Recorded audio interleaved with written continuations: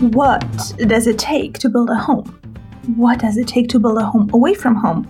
And what does it take to build a home away from home you cherish so much you would cry if you ever had to give it up?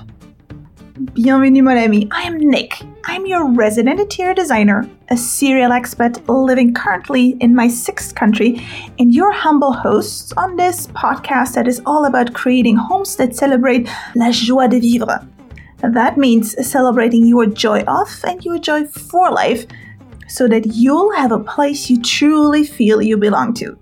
And this is season 3. And this time round, I will be exploring everything concerning the topic of change because we are post-COVID-19. And it's safe to say life has changed for all of us. And the question is, how have you lived through this massive phase of change? Let's talk about how we can make change work for us. I'll be examining it from all different angles because it's quite complex, n'est-ce pas? And as every season, I'll be inviting some kick-ass guests from all walks of life with all sorts of professional expertise and personal wisdom to tickle the best out of this topic.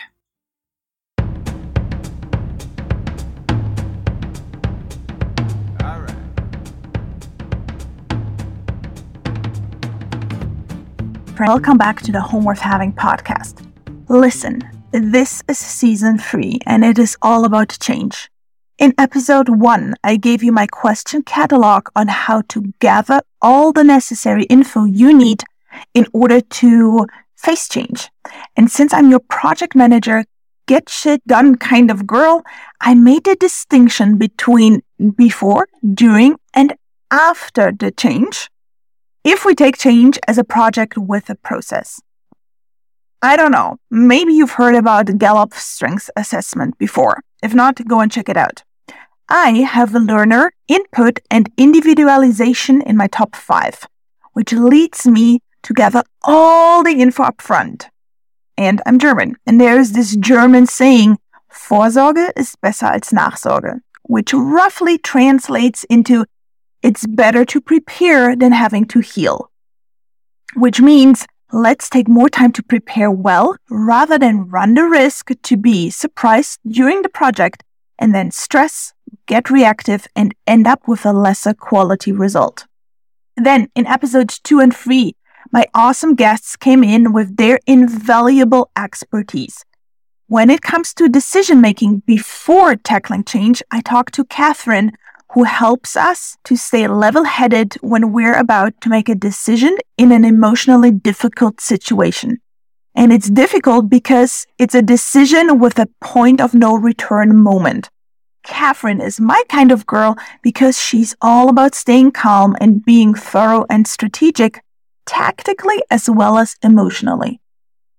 And if Catherine helped us to bring the head into the emotion before making a decision, then Sarah in episode 3 followed and showed us how to take the head out of the process after the decision has been made.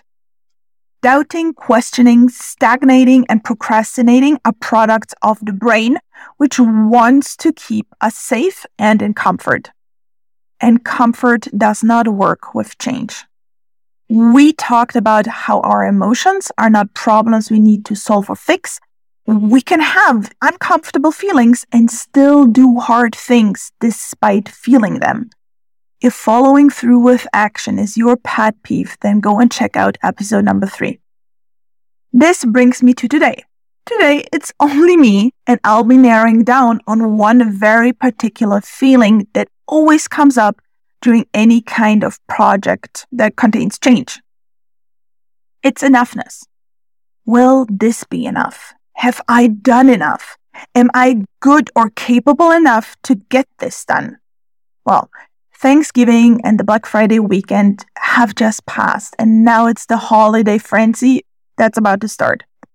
We're all trying to finish 11 months worth of projects whilst preparing what is for most the biggest events of the year, Christmas and New Year's. And all that in a short time span of 4 weeks. Hello there, stress. Welcome back to our lives with your last big hooray of the year.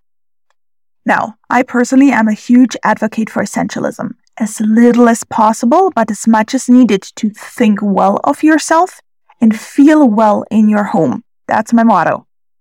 But how can we celebrate enoughness in a season that is traditionally all about more, more, more?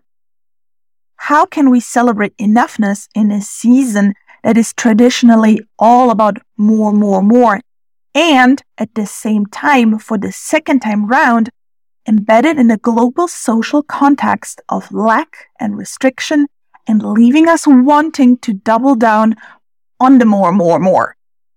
Today, I want to offer you my approach to quote-unquote hacking the holidays. What are the little things you can change to honor your own enoughness during this stressful time? I told you earlier that I have learner, individualization, and input in my top 5 strengths. They are all about the more, more, more. The other 2 in my top 5 are activator and significance. This is how I filter through all the more that I bring in and then focus down on some selected few. Significance is only happy with my results if it gets us the big wow, the ohs and the ahs and the holy crap, this is so cool. My activator wants me, and by extension you, it wants us to get going fast, and the fastest way is if it's easy and feasible.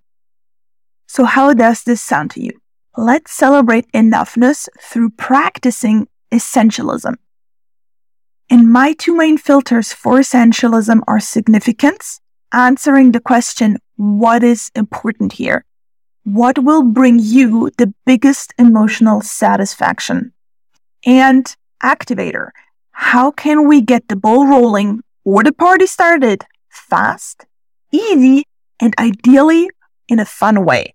Because this is, after all, the A Home Worth Having podcast. And I love me a good dose of JDV, joie de vivre. Or, for the non-French speakers, joyful life. So, if this is not your first contact with me, you heard me say this before. Your home is not a branding exercise. Branding in marketing was invented to reassure the customer that you, as a service provider or seller, have what it takes to get them what they want. Your home should not be about what they want. It should be about serving you. I approach home and interior design from an event design perspective. How can we make your home a shared and memorable moment in time? Now, I could, at this point, really geek out on the science of learning and how memories are formed and why we should focus on positive psychology. Believe me, I am the kind of nerd to read books on that. Again, I'm a learner. But since I also intend to wow you and get you going fast and easy, let me just tell you this. There is extensive research being done in consumer behavior and marketing, event design, or specific niches like the travel industry, or on how to make people, and that includes yourself, think well of you and feel satisfied with the experience you provided them with. So, without further ado, let's hack this. First thing I want you to do is think of the holidays as an event.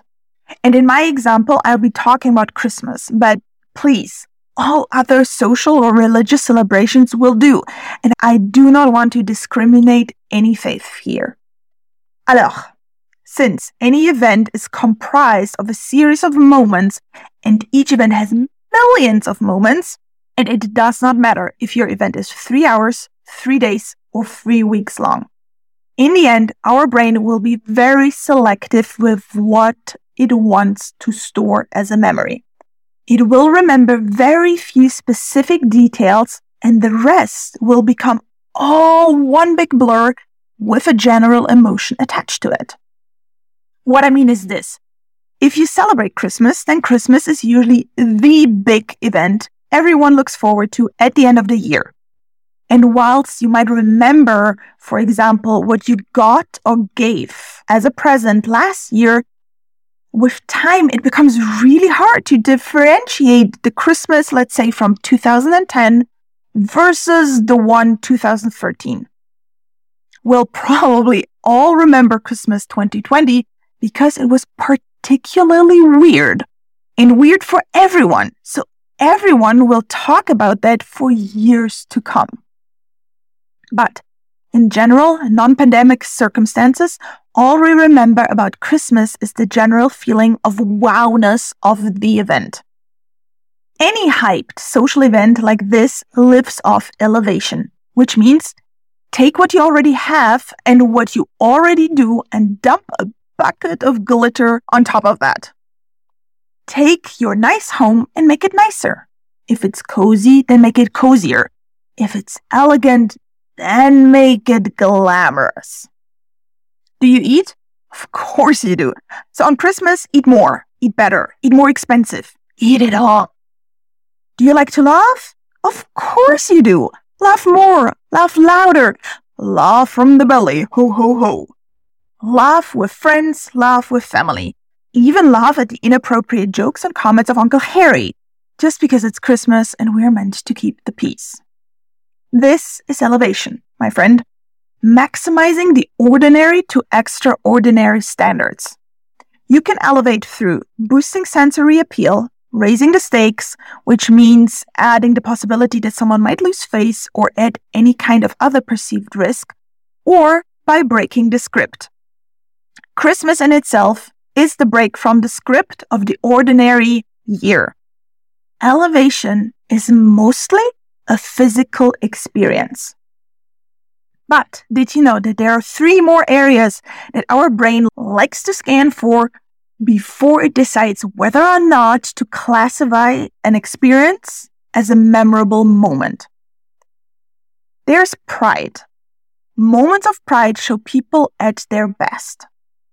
It's appreciating someone for who they are and how they do their thing and letting them bring their greatness to the table in order to serve others. Pride is for the ego and it's all about personality. You can boost someone's ego by creating milestones that serve their personality during your holiday event. But in order to make it meaningful, ask yourself, what would fill them up emotionally rather than materialistically? Pride is also the feeling that follows after having practiced courage. You learned a new skill and then you show it off. You practice the piano and then play a piece whilst everyone else is listening to you. That's an example. If you are the main organizer of Christmas for your people, how can you prepare a moment of pride for others? If a moment of pride is to happen during the event, during the holiday, it means it needs to be scripted and practiced upfront in order to build confidence in that person. But moments of pride, live and in stereo, are not the only ones that can bring joy. Think about moments past, maybe moments past with people past. Nostalgia does not always have to be sad. Go back in time, this year or even further down. Recognize, see, and celebrate others on the most personal level. Elevation, pride, insight. Engineer moments of insight for your people. Yes, mind blows can be constructed. More often than not, they just happen to happen. Just see my bonus episode on wine stains that my father-in-law taught me. It's the wisest thing he ever said to me, and I bet if I was to tell him that, he wouldn't even remember that he said it. Moments of insight can be positive or negative.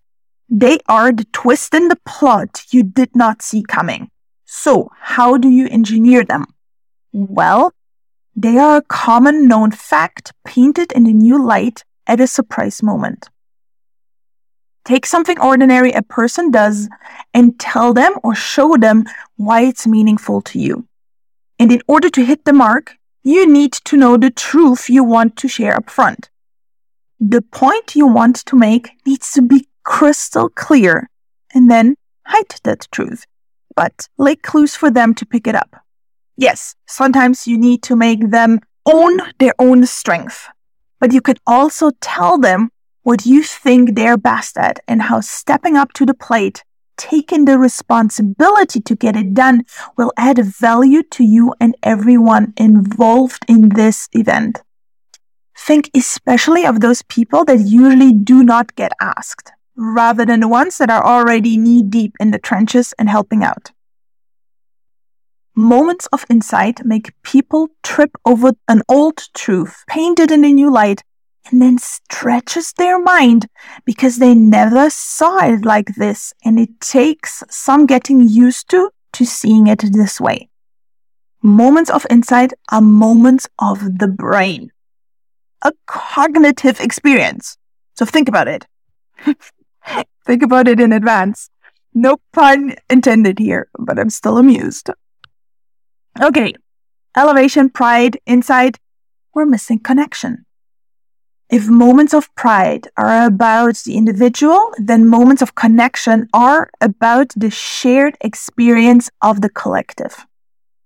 And even though it's about the many, the team, it's about your specific team, your family, and it's highly personal. It's the hardest theme to grasp and define in general terms. It's the longest to design when I work with my clients, and there's no way that I can just give it justice in a few sentences in a single podcast episode. But let me try anyways. Connection happens over shared meaning, shared values. For connection to happen, we need to have defined the purpose and let everybody involved take ownership of that purpose and taking ownership over bringing that purpose to life. It's that famous saying, there is no I in team, but it's all about you and me. The reason why connection doesn't happen over Christmas could be because we overemphasize elevation and sensory appeal. If Christmas becomes all about the more, it won't bring us closer to the people because that's elevation. And elevation is all about the physical experience of the individual. Connection does not come wrapped in fancy papers, perfumed, or bathed in glitter. On the contrary, connection always comes bare naked, feels often awkward and uncomfortable, but is also honest and unarmed. And it's the realest, intangible thing you'll ever get to experience. Connection happens and deepens our ties when we try to understand, even though we have not experienced that other person's truth ourselves. When we validate the other person, whether we agree or understand or don't. And it happens when we can show that we care. I know it sounds heavy, but if you can take one thing away from this, try to make connection an exercise. Understand, validate, care. You do not need to agree or take it upon yourself to do or believe the same thing as the other person you want to connect with. Just understand, validate, care, and let that stand like that, unwrapped, unglittered, unglorified. Whew. This is honestly taking longer than I thought it would. We are now, 20 minutes into this podcast, and I still have not told you about my second hack. Okay, I told you in the beginning of this episode that I'm the project manager kind of person that likes to have a process, likes to wow you, and likes to make things easy, right? So, my significant strength and I hope we wowed you by breaking down what makes our brain filter whether an experience is worth remembering or not. Elevation, pride, insight, and connection are the quality filters of the what. Combine any two of those, elevation, pride, insight, or connection, any two or more at the same time, and chances are more than good that your holiday will be remembered and remembered well. Now, let me introduce you to my activator strength and show you how we can bring ease and feasibility into this whole spiel. So, The holidays are an event that I want you to think of as dividable into 3 phases or containing 3 milestones or cornerstones. If you cover and add quality to only those 3 and then let the rest be average, you're golden. Especially if you apply those principles over and over again each holiday season. They'll compound in effectiveness for you because shit gets easier each time you practice them. And for the others, because they'll get to experience your ease over and over again. And people with ease and grace in a stressful time are just so damn attractive and trustworthy. So, cornerstone number 1, make the beginning easy for everyone. Big events come loaded with big expectations and mighty anticipation. So in order to not run the risk of blowing the fuse right at the beginning, make the beginning easy. And easy means easy, normal, not extraordinary. Don't overwhelm people right upon arrival. Make arriving easy for them. If you have low-demand people who need to wind down, let them do that without demanding them to participate straight away. If you have high-demand people who want you to be there and available for them straight away, block that time out in advance. Make arrival easy for them as well as easy for you.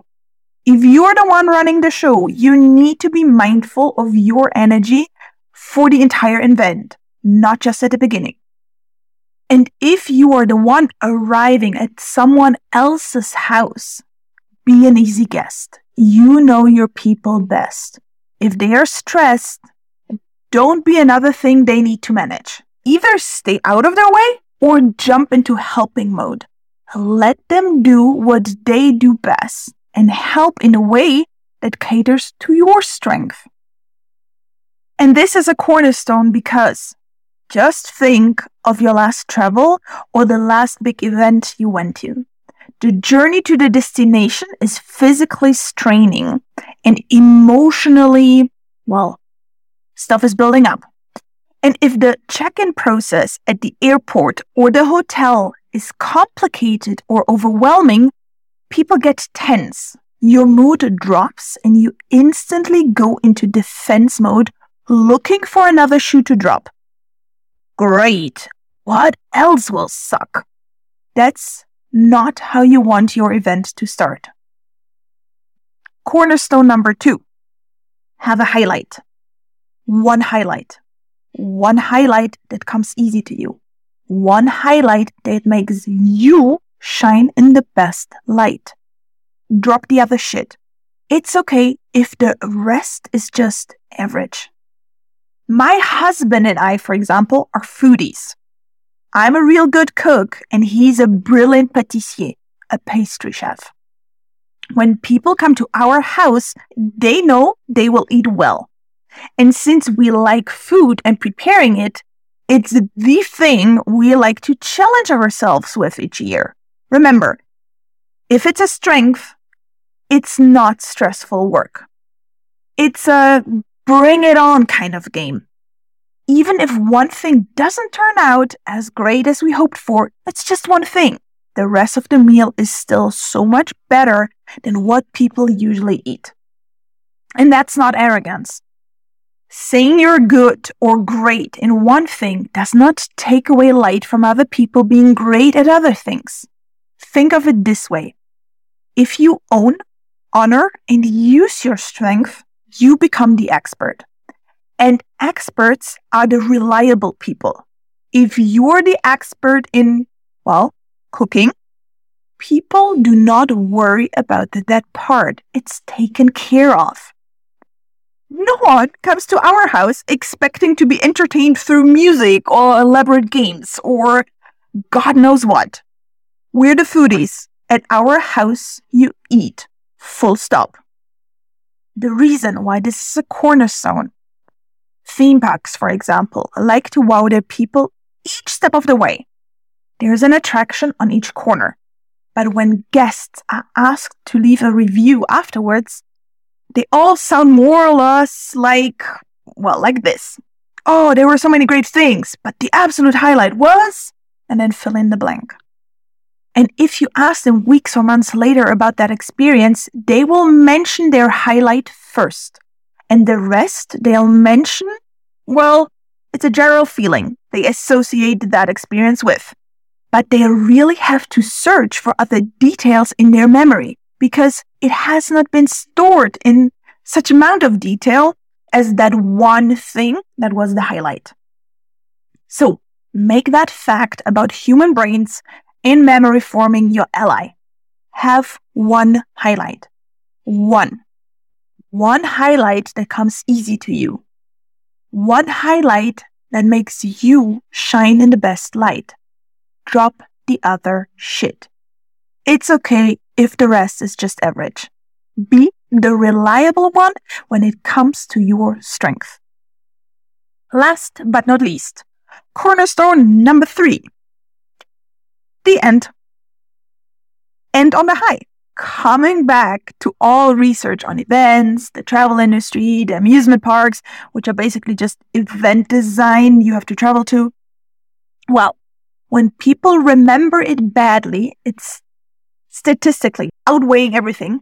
The beginning was already bad, and then there was no highlight or even a pit instead of a peak moment.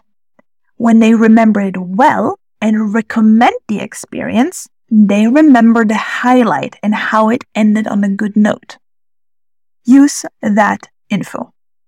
The end does not need to be another highlight. It just needs to be good. That's why people give gift bags at the end of promotion events or at the end of kids' birthday parties. You can do that. Give gifts if that is what you're good at. But that's once more elevation. It's sensory boost of the individual. How do you add any of the other 3, pride, insight, connection, to make the end special? Again, special, good, not highlight. Can you give a personal compliment to somebody on how you appreciate them stepping up during your event? Can you go back to a moment of vulnerable connection and make them feel understood, validated, and cared about? What needs to happen for this to end on a good note whilst still coming easy to you? Think about them, but stay within integrity with yourself. I wish you enough, my friend. Until next week, au revoir, c'est Nicole.